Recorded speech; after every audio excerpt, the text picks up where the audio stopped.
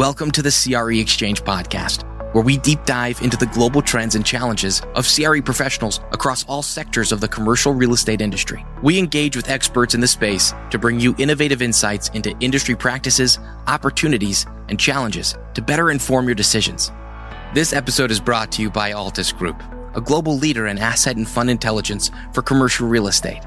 At Altus, we bring together capabilities across technology, analytics, valuations, tax, and development advisory services.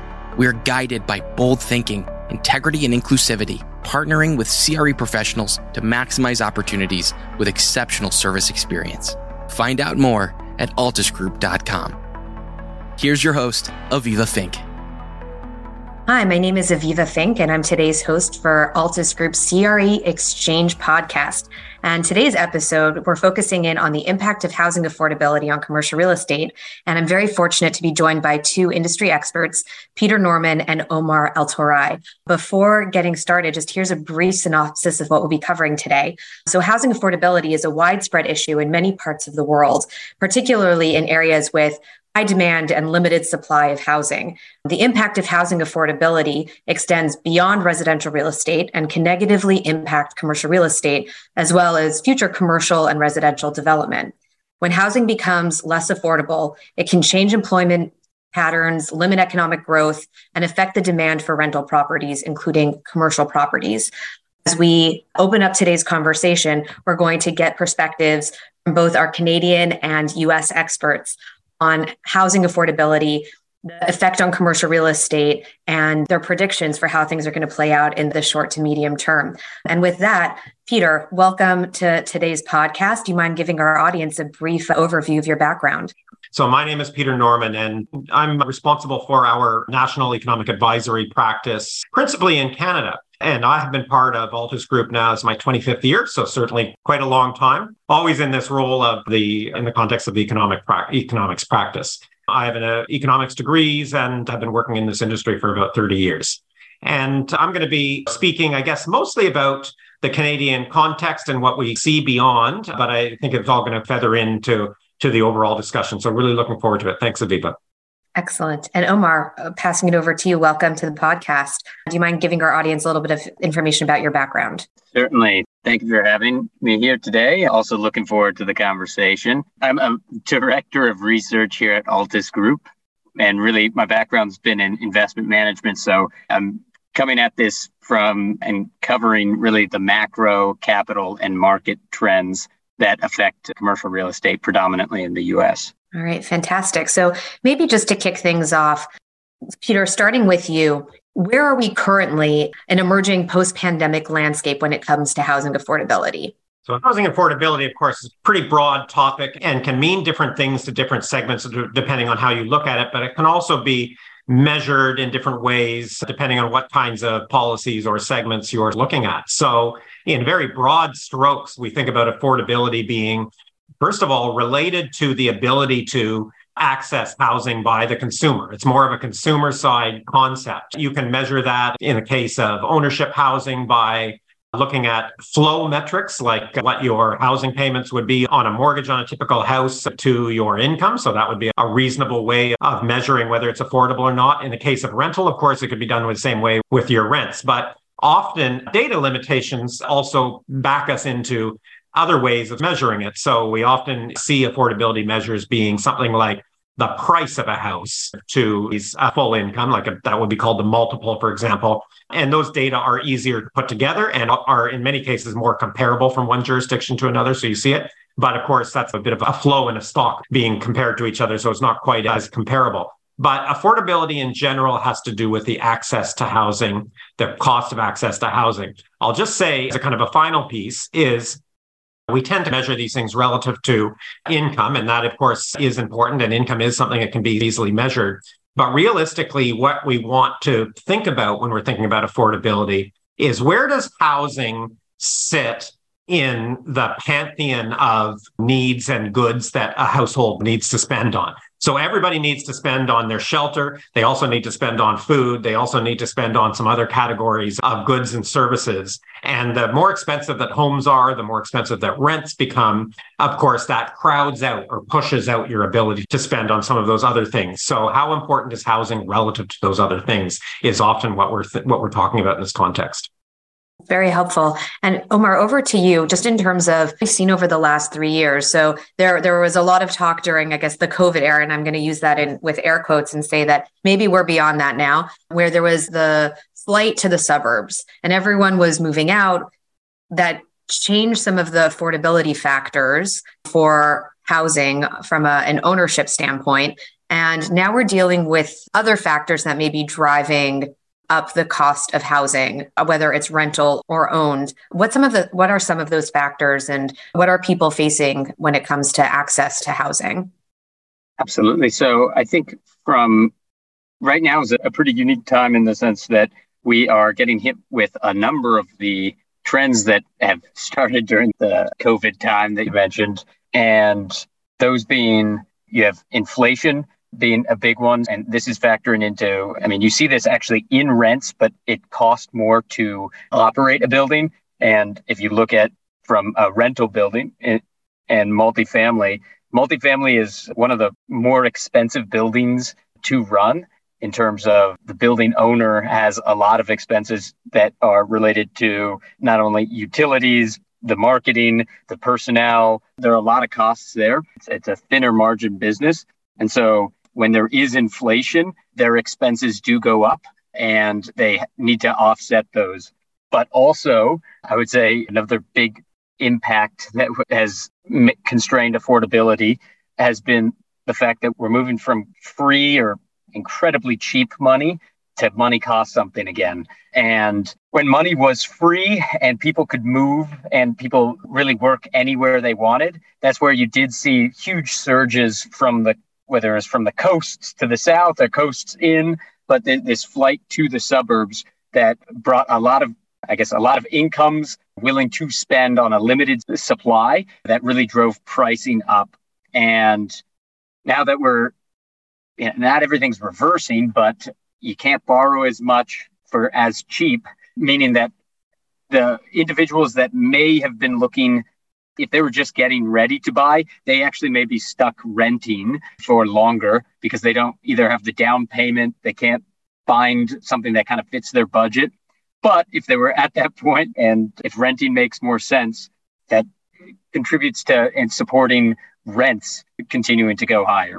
So that was a long answer there, but hopefully that. No, I think that's a helpful framing. So really, when it comes to just affordability and what options the consumer has on where they find dwelling, right? And whether it's a kind of rent versus buy, it comes down to supply and demand, right? And just like what's available, and that's going to affect pricing. And so that also probably impacts, and Peter, I'll let you clarify this, the impact on commercial real estate as an asset class, right? Because they're still looking at supply and demand. And it's less about where they're going to live, but it's where people are going to live.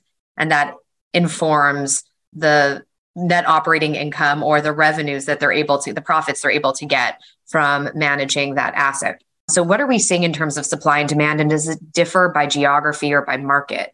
When you're thinking about all of your asset classes and you're thinking about a community and you're thinking about building out the sort of development, there's always going to be a kind of a need and a desire to build out developments in a mixed use kind of way, where you're having housing and you're having other types of use, and your communities have all of those types of things.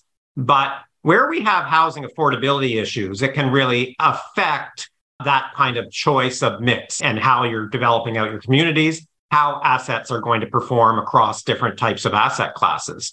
So in a market where housing affordability is starting to get more and more constrained. And let's say that it's an isolated market. Let's say it's not necessarily a global phenomena equally, but some markets, and we do have that right now. We have markets in the US that have a particularly constrained affordability right now, like San Francisco and New York, et cetera. And we have Toronto and Vancouver in Canada that has really strained affordability, and then lesser so in other markets. And so if you have some markets where housing affordability is quite constrained, then what kind of an impact is that going to have on your ability to build out and maintain other types of assets? One thing is you have that kind of budgetary impact that I just talked about. The longer you go where households are spending more and more on housing, all of a sudden you have a shift away from, for instance, retail sales. And that's going to shift your need for retail and a bunch of other implications and the performance of retail assets and a bunch of other performance as well.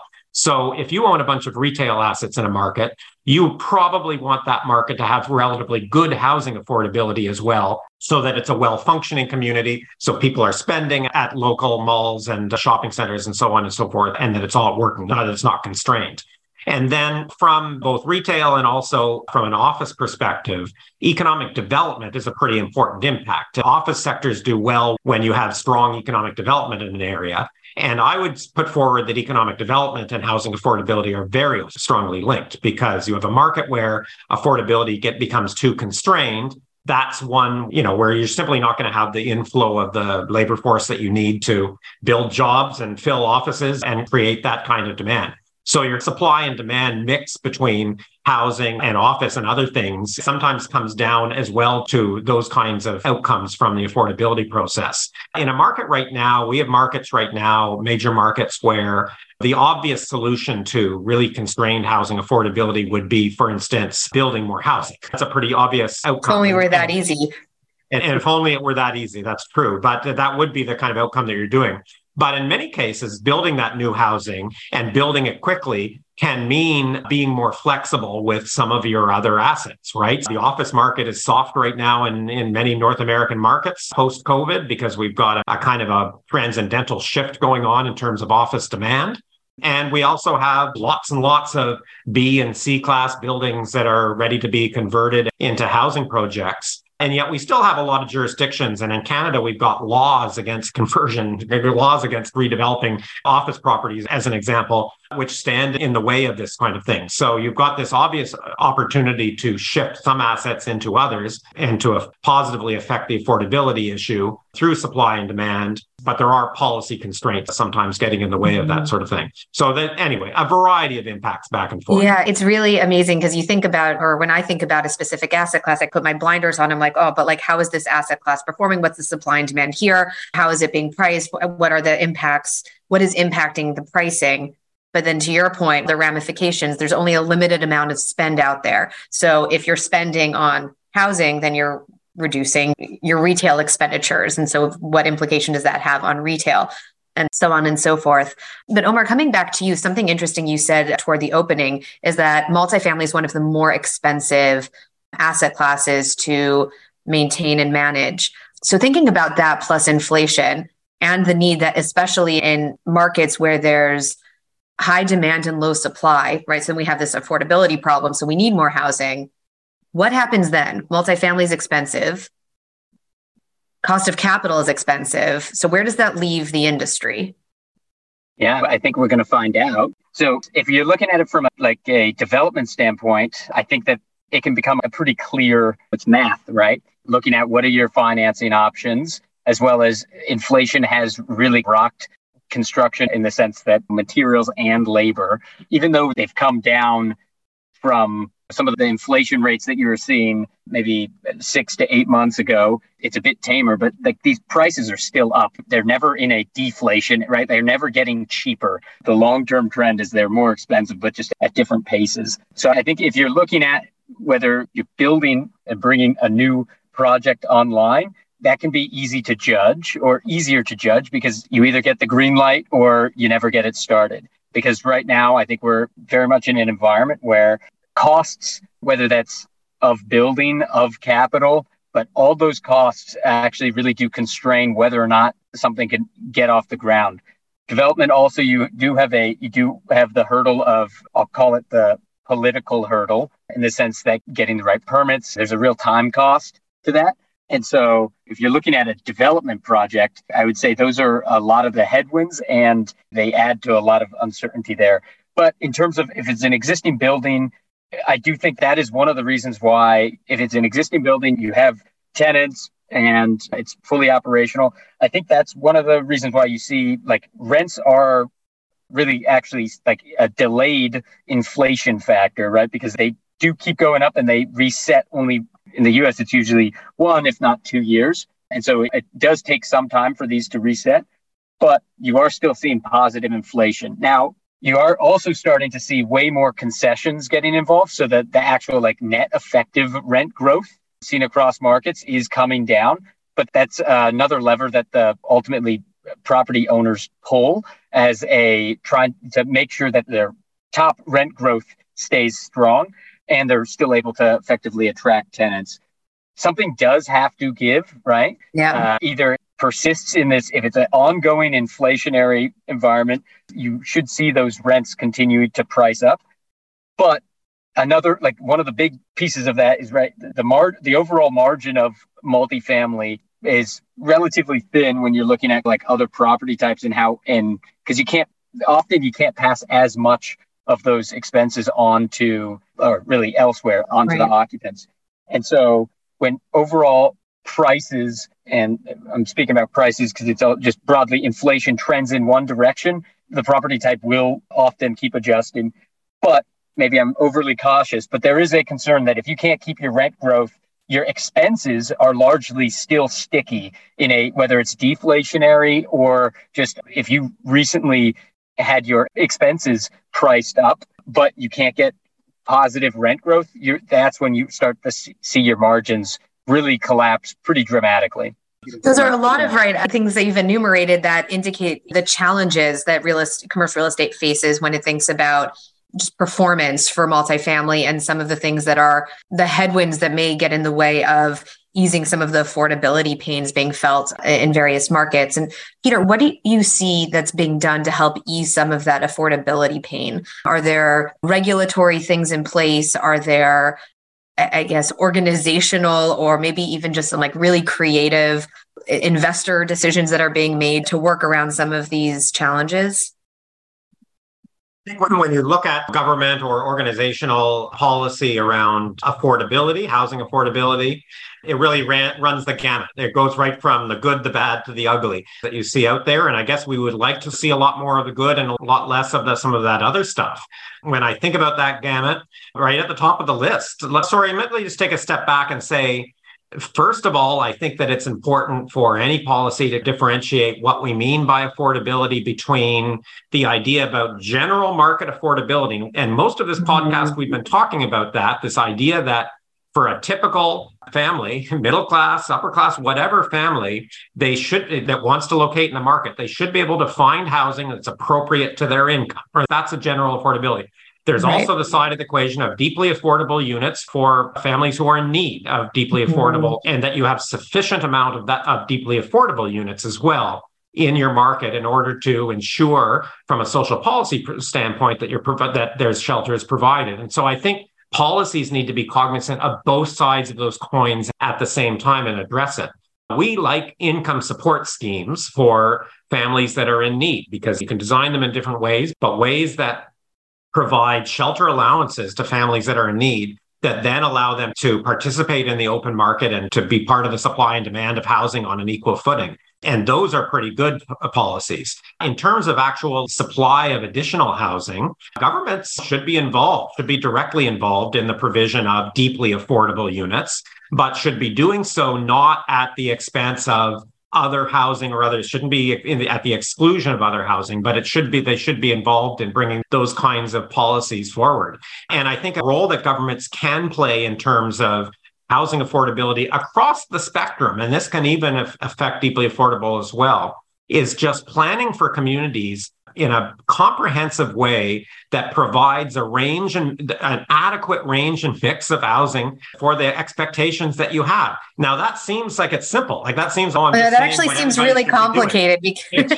thinking about all the moving pieces. But it's not that way. For the last number of decades, planning jurisdictions, many in the US and many in Canada, major jurisdictions, have had other objectives in terms of the range and mix of housing that's being provided. Some of those objectives are, for example, urging densification because it has environmental benefits or others to it. And yet we have a population that looks for a certain amount of population that looks for non-dense housing. And if you've got policies that have the wrong mix of housing between, say, apartment projects and single family, what the market is looking for that's going to cause market imbalance, and market imbalance is going to lead to affordability issues. So we like to see planning policies that are a lot more tied to what the future needs of the community actually are. Those would be really good, and they would address affordability. When I talk about the gamut from good to bad to ugly, the things that are ineffective are things like, in Canada right now, we're gripped by foreign buyer bans. Like all the notion came into the public policy discussion a number of years ago that somehow it was foreign direct investment coming from other countries that was leading to a affordability issue, rather than the fact that a lot of this investment is actually creating supply, which it is. And a lot of those bans have gone in place, and they are largely one of the issues that has actually exacerbated the affordability issues now because of the way that it's choked it up. And then I'll leave the worst to the last, because it's something that's prevalent in a lot of US markets, is just coming into Canadian markets and is also really messing things up.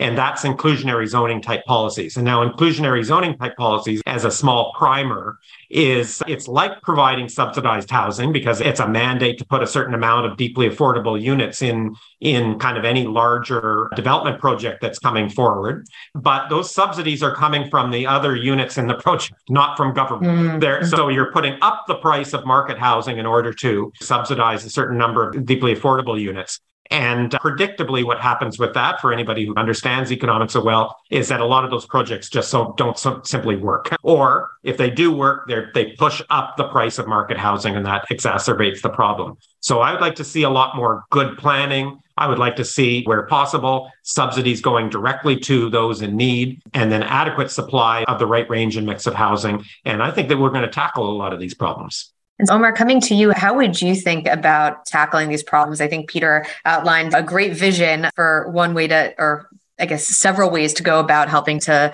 solve some of the affordability crisis. Are there certain things that you think about? Because I'm sure you do. You dream about affordable housing at night and you're like, oh, if these things are things that we could address as a society, we would be able to alleviate some of the pain. Peter's the economist here. He speaks the truth. And I agree with everything he says there.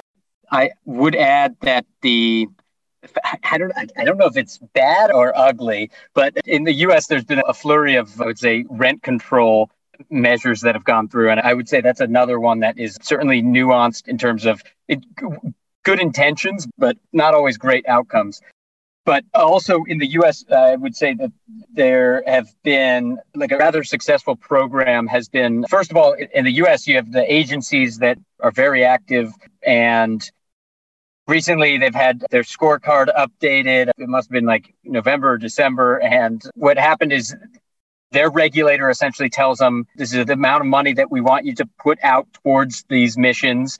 And they effectively broaden the scope, which this is actually a good thing. This is going back to what Peter was talking about, right? We've got like broader affordability, yes, but then we have affordability for lower income families. Yes. And this is at least I don't want to say the slang, but the jargon in the U.S. is capital A versus lowercase a, right? Mm-hmm. Capital A means it's some sort of government program. It's going to qualify for X, say 30% or 50% of the units within this property, essentially priced to a certain kind of the HUD will put out caps, numbers in it based on AMI and so there's a lot that a lot of numbers, a lot of thought that goes into this. But if it qualifies for that and it qualifies for the agency financing, that can be like capital A. Other programs that are very helpful in the U.S. is really LIHTC. So it's like LIHTC and Section 8. So LIHTC being an acronym for Low Income Housing Tax Credit. And that's the tax credit, right? It's lighter taxes to support the investment in this low income housing. The success of these programs and these structures, at least in the US, should point to the right direction of greater affordability can be achieved through, I'd say, these financial incentives. One area, though, that is a little bit that I do think could really address your question directly, there needs to be more really development financing. The issue really is supply, Peter pointed out. And while there are some programs that do support development, it really requires the project sponsors to jump through a lot of hoops, and it can effectively extend timelines. It could be easier, right? Or overall, affordable supply could hit the market faster. Mm-hmm.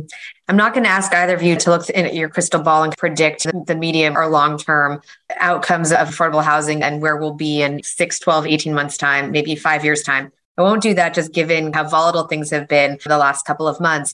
But I would love to get each of your perspectives on resources or just areas of exploration that you would encourage our audience to go and pursue, given that this is, I would say, actually rapidly changing in that it's reacting to the market, to changing market dynamics. So where can they go for resources? What sort of data should they be looking at? What are ways for our audience to be as informed as possible and help them understand opportunities and risk as they think about multifamily and affordability? Peter, maybe starting with you. I guess the answer to that question could be as varied as what people's needs are and when they're going into this sort of thing. Omar has talked a lot about the access to financing and other types of issues. And there's, of course, will be a lot of resources around how to navigate that important channel. I think if you're just trying to keep tabs on the direction of movement, where things are going, what's going on, there are resources on both sides of the border. The Royal Bank puts out an affordability index and monitors this on a quarterly basis. A lot of people watch that. The CMHC and on the north side of the border, HUD on the south side of the border, both have affordability indexes that people monitor. But I just, with a lot of that information, that a lot of them are better at pinpointing the movement of direction. Are things getting worse or better from the last time period? And I think that they're probably good in that. They tend to get out of whack over time in terms of a kind of a cross section or whatever, like comparing one affordable spot to another. But anyway, nonetheless, there's lots of data that's available. And I'd say just keep watching Altus. We're also in the business of trying to monitor policy, trying to advise governments and the private sector about how best to navigate this space and how best to use that data and tools and services that we can provide in order to maximize your ability to get housing built, if that's what you're trying to do, to get approvals put in place and other things. So always happy to be part of that conversation. Yeah, thank you, Peter. And I'm actually very glad that you brought up Altus, because I think, to your point, one of the challenges is there's a lot of data out there, but how do you synthesize that data, interpret the data, and action the data? And so just specifically in terms of north of the border, I believe that the state of the market, the quarterly state of the market webinar, in which you are one of the regular stars, is a great place for our audience to go for additional insights and just timely perspectives on what's happening, what's unfolding, and what to be prepared for next. And Omar, maybe before commenting on other resources that Altus has in its arsenal for our audience, I would love to get your perspective on materials that would be a good fit for our audience. Yeah, so I would say, outside of Altus, similar to, as Peter pointed out, the public resources, I would tack on, at least in the US, the census. A lot of this permitting data is great there, so you can see the pipeline. But then I'm always a huge fan of following public markets and the participants in the public markets. I think the easiest to, at least when it comes to just broad, now I'm talking like lowercase affordability, is following a number of the larger REITs and their commentary there. That should give direction around overall rents. I think it's important I'm a huge fan of anecdotal evidence, because I think anecdotes are single points that then feed or roll up into like larger numbers. I wonder if the economist on today's conversation is just seizing over that. But I hear your point. I live in New York. It's a lot of friends. I know a lot of renters. And when I hear that they're getting concessions after we're coming off of double-digit rent, like year-on-year rent growth, I've heard it first from friends that were moving before I saw data and like media and outlets pick up on it. The good thing is multifamily and just residential as a whole is by far the largest real estate or built space. And it's the one that matters the most for most politicians' constituents. Therefore, it does get a lot of attention. So I don't mean to say this backhandedly, but to find out more, just open your eyes, pay attention to what's going on. That's right.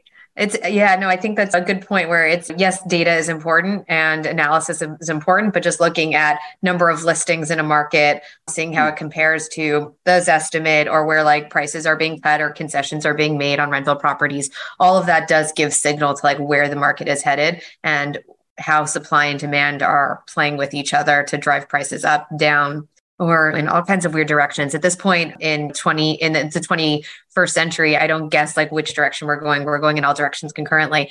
And with that, unfortunately, I think that is all the time we have for today. So just one last plug. I do know we mentioned the state of the market up in Canada. We do have a state of the market in the US as well. You can find out more information on the Altus Group website. And we do also have regular insights from our industry experts available on our website as well. And you can always tune in here at our podcast to learn more. We look forward to bringing Peter and Omar back for future conversations. Thank you so much for your time today. And there will be links to all the resources mentioned in today's notes. Thanks again for listening, and keep an eye out for the next episode. Have a great one. Thank you for listening to the CRE Exchange podcast powered by Altus Group. If you enjoyed this episode, please leave a 5-star review and be sure to subscribe so you never miss an episode. This episode is brought to you by Altus Group, a global leader in asset and fund intelligence for commercial real estate. At Altus, we bring together capabilities across technology, analytics, valuations, tax, and development advisory services. We are guided by bold thinking, integrity, and inclusivity, partnering with CRE professionals to maximize opportunities with exceptional service experience. Find out more at altusgroup.com.